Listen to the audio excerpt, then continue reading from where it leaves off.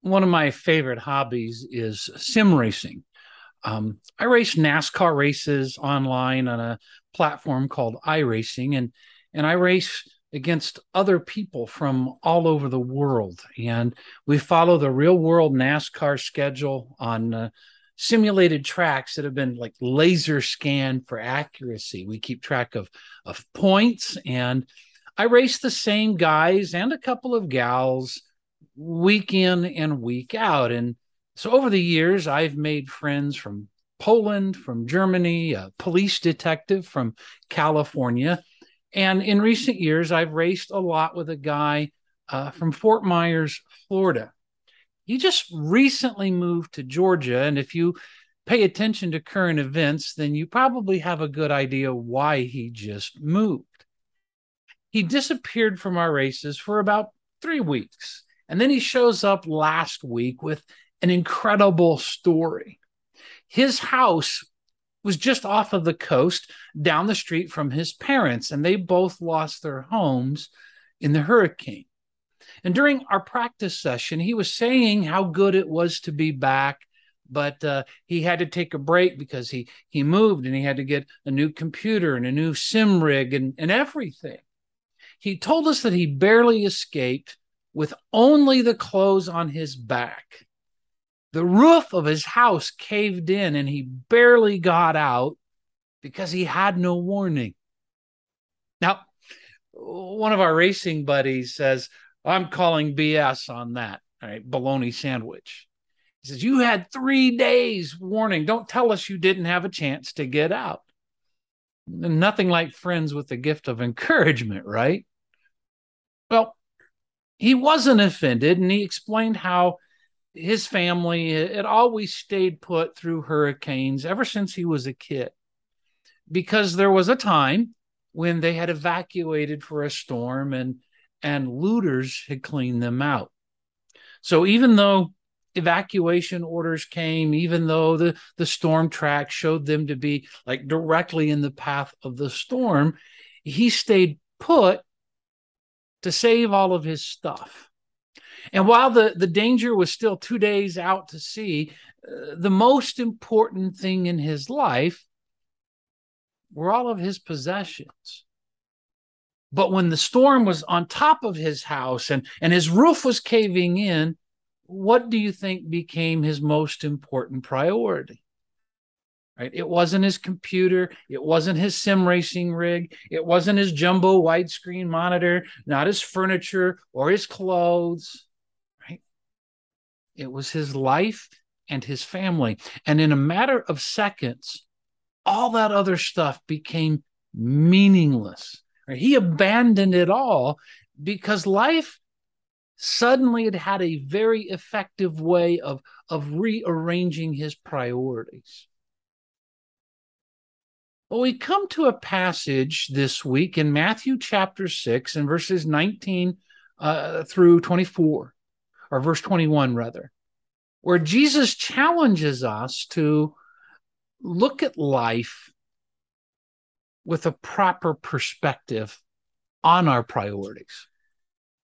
What will matter most to you at the end of your life? Right? Now, when you're 20 years old, life seems to be really long. But by the time you reach 50, maybe 60, you realize just how short life is. And when the short span of this life is over and you're standing at the threshold of forever, where will you wish that you had invested your time, your energy, your effort? These verses in the Sermon on the Mount are essential for keeping a proper perspective on our money and possessions. And here's what Jesus has to say. Again, Matthew 6, 19 through 21. Do not lay up for yourselves treasures on earth where moth and rust destroy and where thieves break in and steal. But lay up for yourselves treasure in heaven where neither moth nor rust destroys and where thieves do not break in and steal. For where your treasure is, there your heart will be also. Let me put it this way. We all store up treasure, Where we store it, that's the issue. Now, Jesus talks more about money and wealth and possessions than he does any other subject. Right? More than salvation, more than prayer, more than love, Jesus talks about how we handle our stuff. Why would he do this? It's not because he was some first century version of a TV health and wealth preacher. Jesus says this because so much of our lives is spent in exchange for it. We spend 80% of our waking hours earning, spending, and thinking about money, whether we're dreaming about it or probably more likely worrying about it, balancing our checkbook, figuring out how to pay our bills. And how you spend 80% of your life, right, that says a lot about you. And how you handle your money and your possessions is the greatest indicator, the most accurate indicator of your ambitions, your desires, your fears, your goals. How you handle your stuff, it shows where your heart is. It's a thermometer for your spiritual health. Now, there are 3 things that you can do with your life.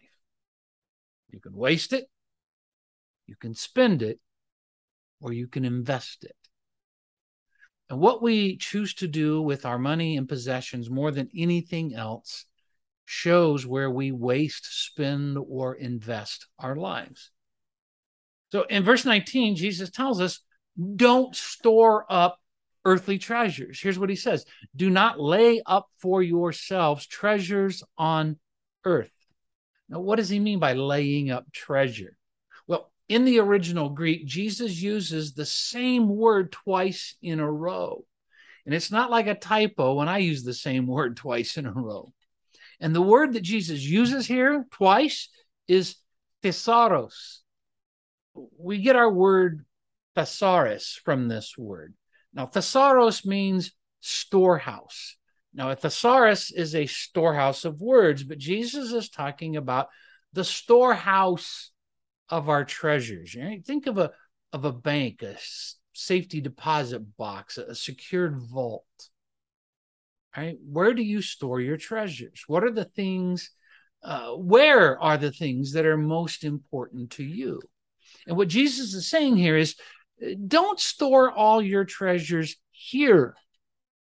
But remember, Jesus uses the word twice, thesaurus, thesaurus.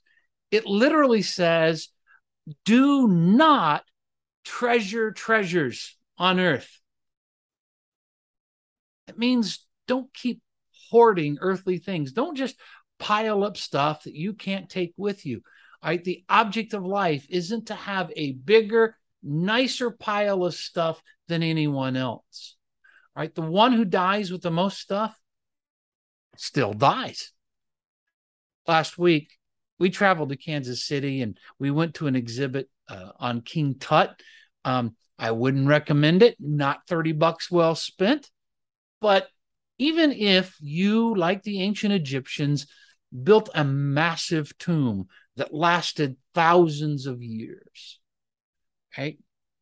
You still die. You still can't take it with you.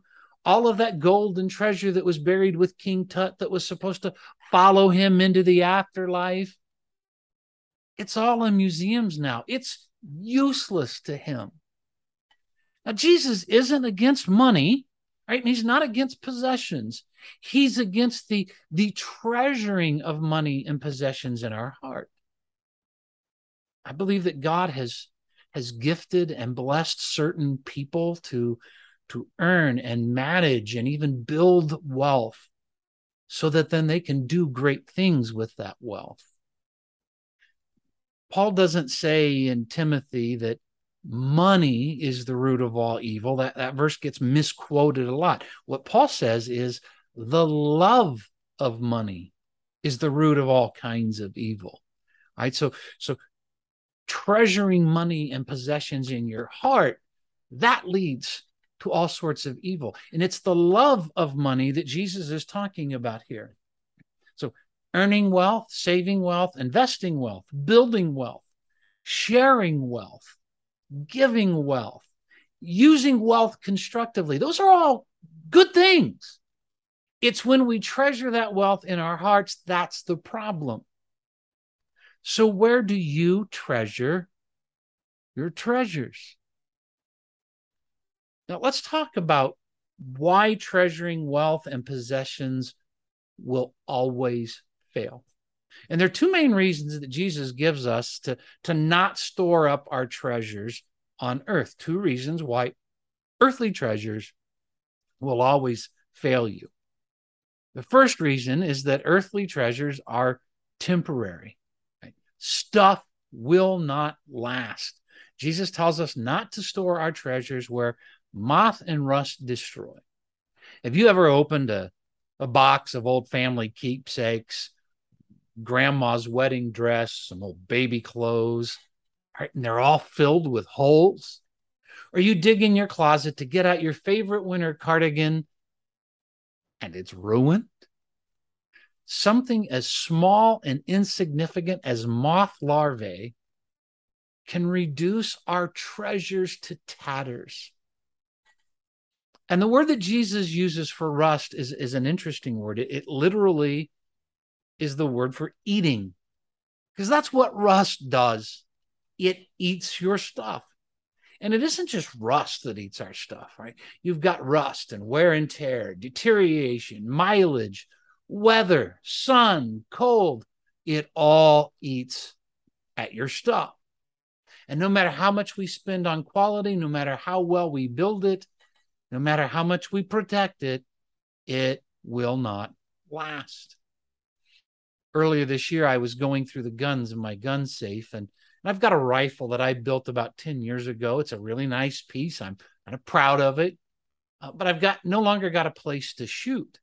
And so I haven't got these guns out in a while. And even though I properly cleaned it and stored it, there was rust all along the barrel. And I was like horrified. Like, how did this happen?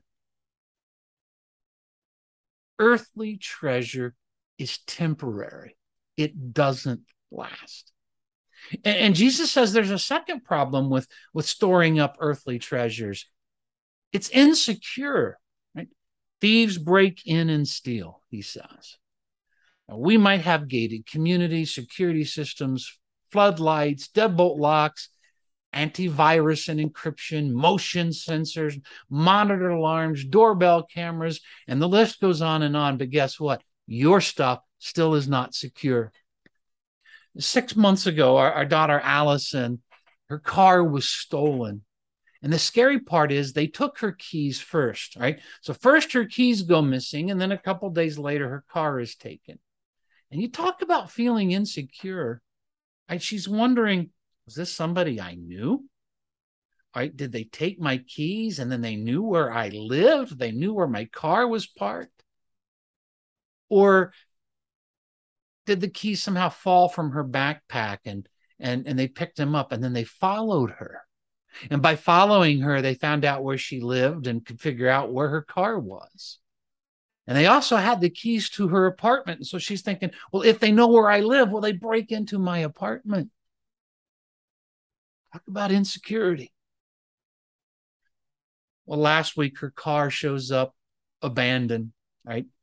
And it's been ridden hard, all right? It looks like someone lived in it for 6 months while driving off-road in the Dakar Rally. There is nothing that you have that you could not lose tomorrow, right? Any of it, all of it could be gone in a moment, right?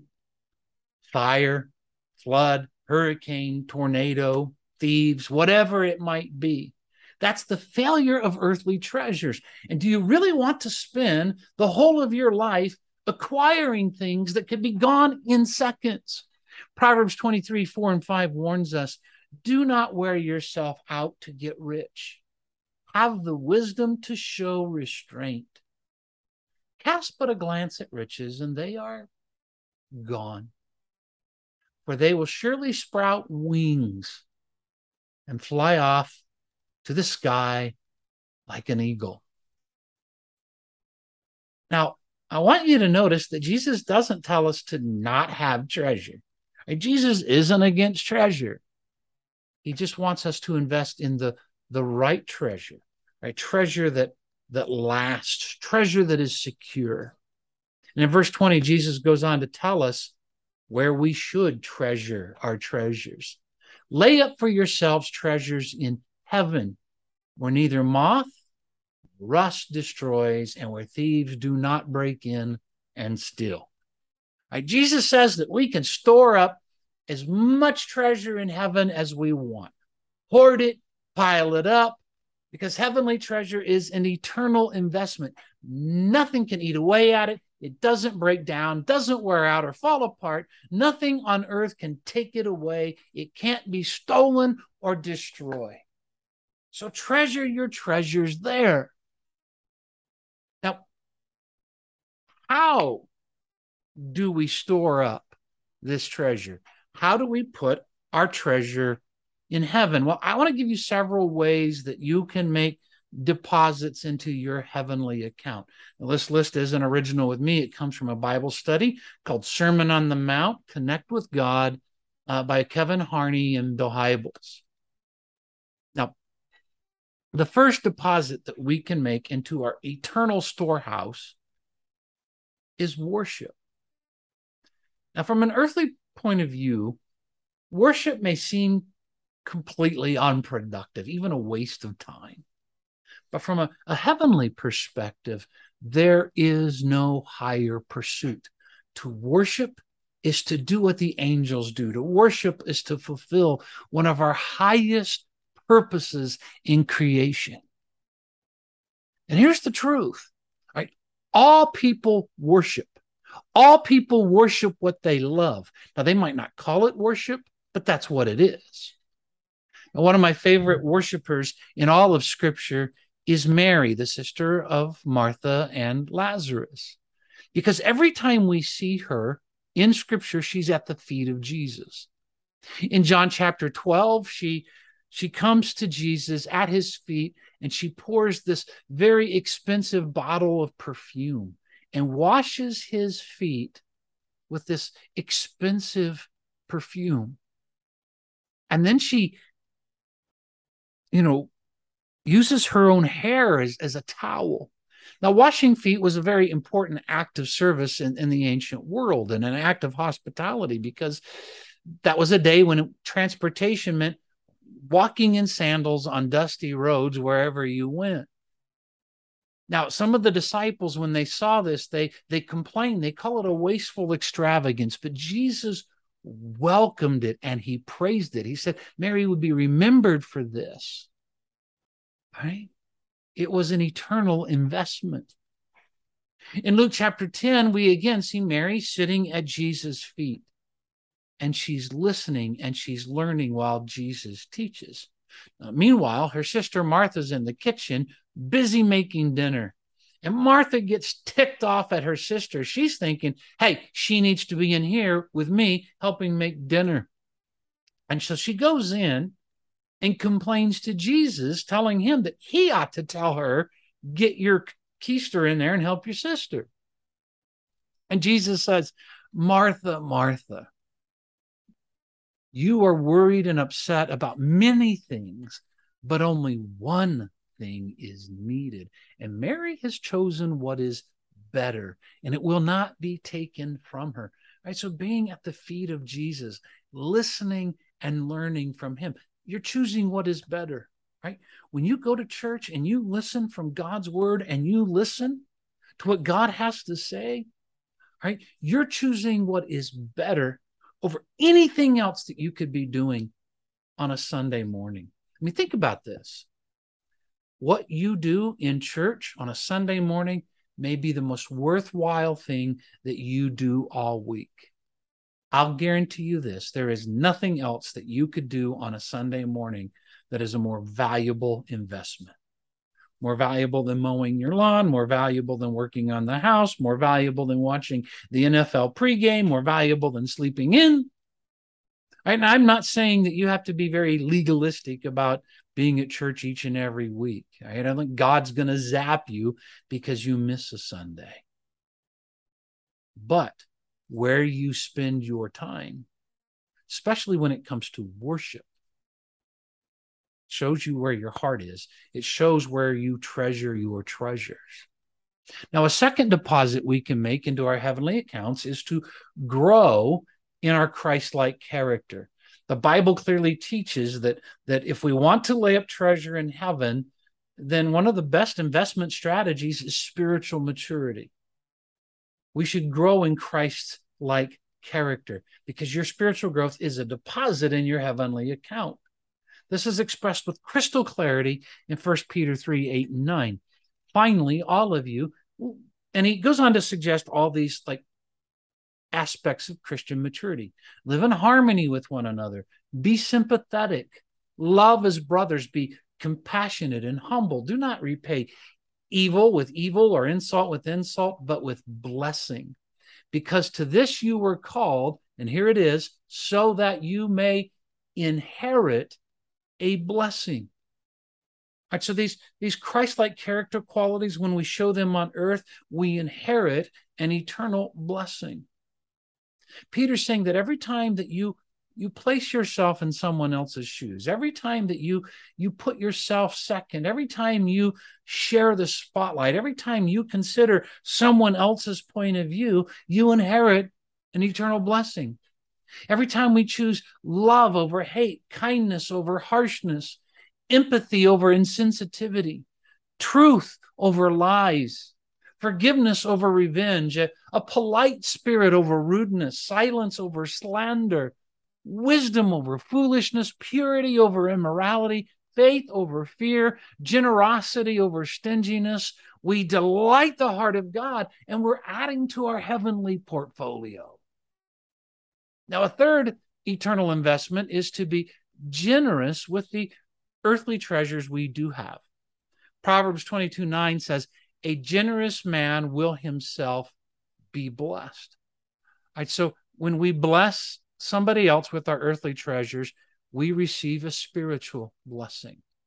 Expressions of generosity may be a debit in our stores of earthly treasure, but our heavenly credits are multiplied.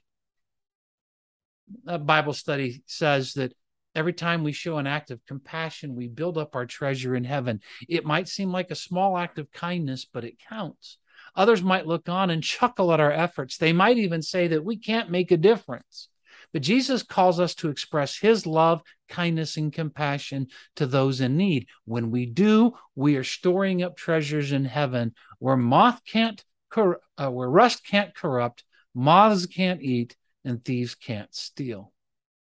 Now, there's one other very important deposit that we all need to be making into our heavenly accounts, and that is to lead others to Jesus.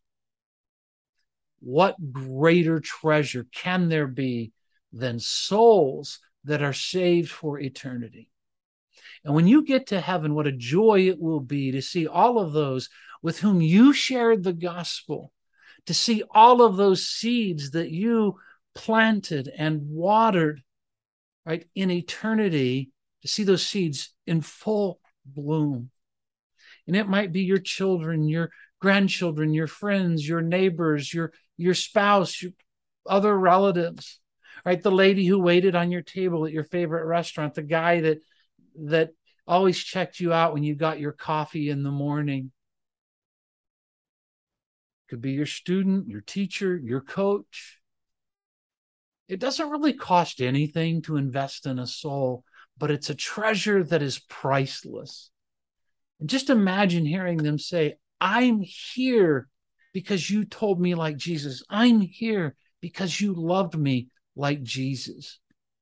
So invest in the souls of people who will one day welcome you with joy and thanksgiving in heaven when you arrive. A forever friendship because you invested a bit of time, a bit of energy, a bit of money into their heart and soul here. That's eternal treasure. I have a picture. I looked all over for it this week, couldn't find it, but it's a picture that was taken my last day in college. It's me and two friends, and we're standing at the end of our dorm. And it was a picture taken at one of the saddest moments of my life. Besides me in the picture is my best friend, Jamie, and then another friend that we'd made that year who had the most biblical name ever, John Mark Romans. And you could tell in the picture, especially if you know, we had been crying. And there's a long story behind this picture. You see, when John Mark came to Bible college, he didn't come as a Christian. He wasn't studying for the ministry. His dad was a chaplain in the Air Force stationed in Germany. And he really wanted to get back to the United States, but his parents didn't want to foot the bill. But they said, hey, if you go to Bible college, we'll pay for that. And so John Mark was enrolled in Bible college. And he shows up and he was a complete loner. I remember I would see him around campus and he always had headphones on. He was always listening to his Walkman and he never engaged with another human being, never saw him talk to anybody. And so after a couple of weeks of this, I saw him sitting by himself in the cafeteria and I plopped my tray down in front of him and I said, hey, what you listening to? What? Well, what are you listening to? And I think when he told me the answer, he was trying to scare me away. But it turns out I really like weird music too. And so I went on to have this discussion with him about his favorite band and his favorite music. And so instantly we have this connection. I soon introduced him to my best friend, Jamie. And from then on, we're all fast friends. And over the next 3 months, we were always together and we shared our faith with him in a natural relational way. And it culminated in a late, tear-filled, cold November night where John Mark finally broke down and he says, I want what you guys have. I want to give my life to Jesus Christ. And so we sneak out of the dorm at like 1 a.m. and we baptized John Mark in the creek behind the campus, and it was freezing cold water. And I'd love to say, and they all lived happily ever after, but that's not how the story goes. Not everybody's journey to Christ is a straight and easy path. In fact, John Mark's journey, like many of ours, is a crooked, winding path. And long story short, and it took the rest of the school year to figure this out, but John Mark was a kleptomaniac. He stole stuff. And, there was a bunch of us in the dorms over the course of the next several months. We kept having stuff go missing.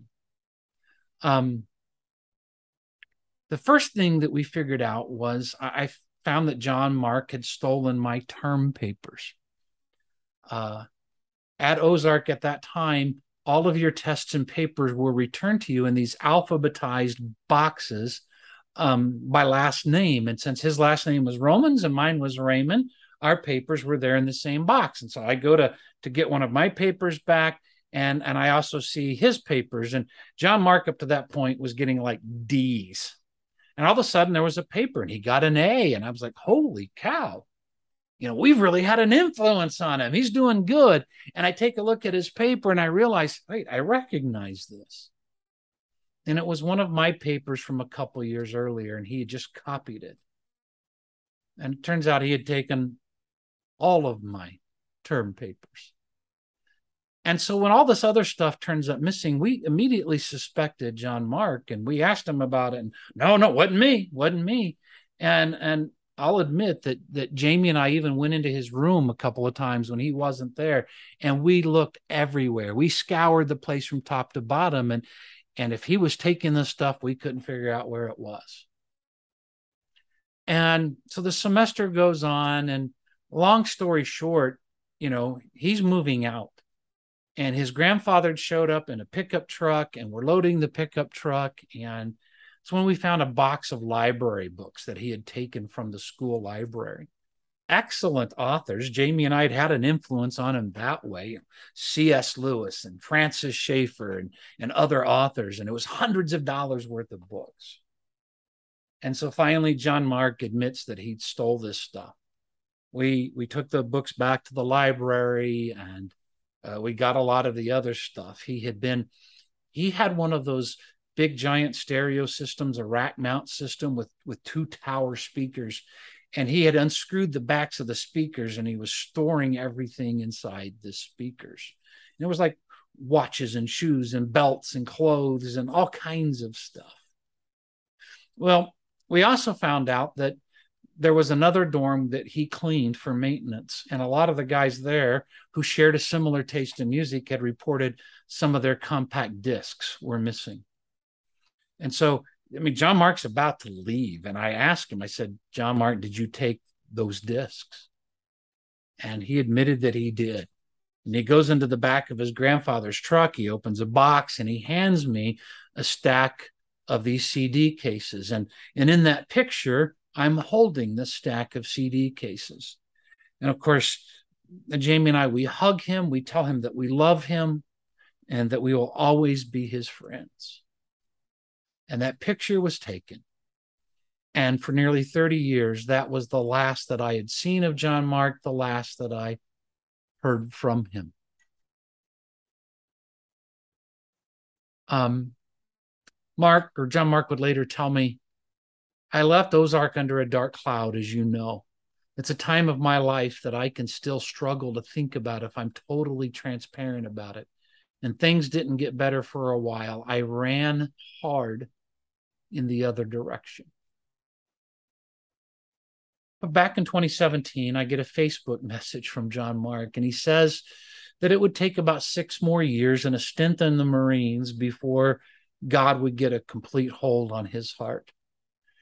But after that, he goes and he finishes his degree.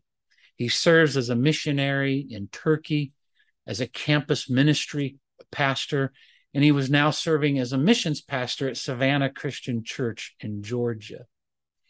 And he had preached a sermon on sharing your faith, and he told the story about how Jamie and I shared our faith with him, and he told the story about that night in the dorms, and he wanted me to hear this story, and he wanted me to know the difference I had made. Now, I had gone for decades thinking that John Mark was a wasted effort, that I had done no good whatsoever. But his story continued.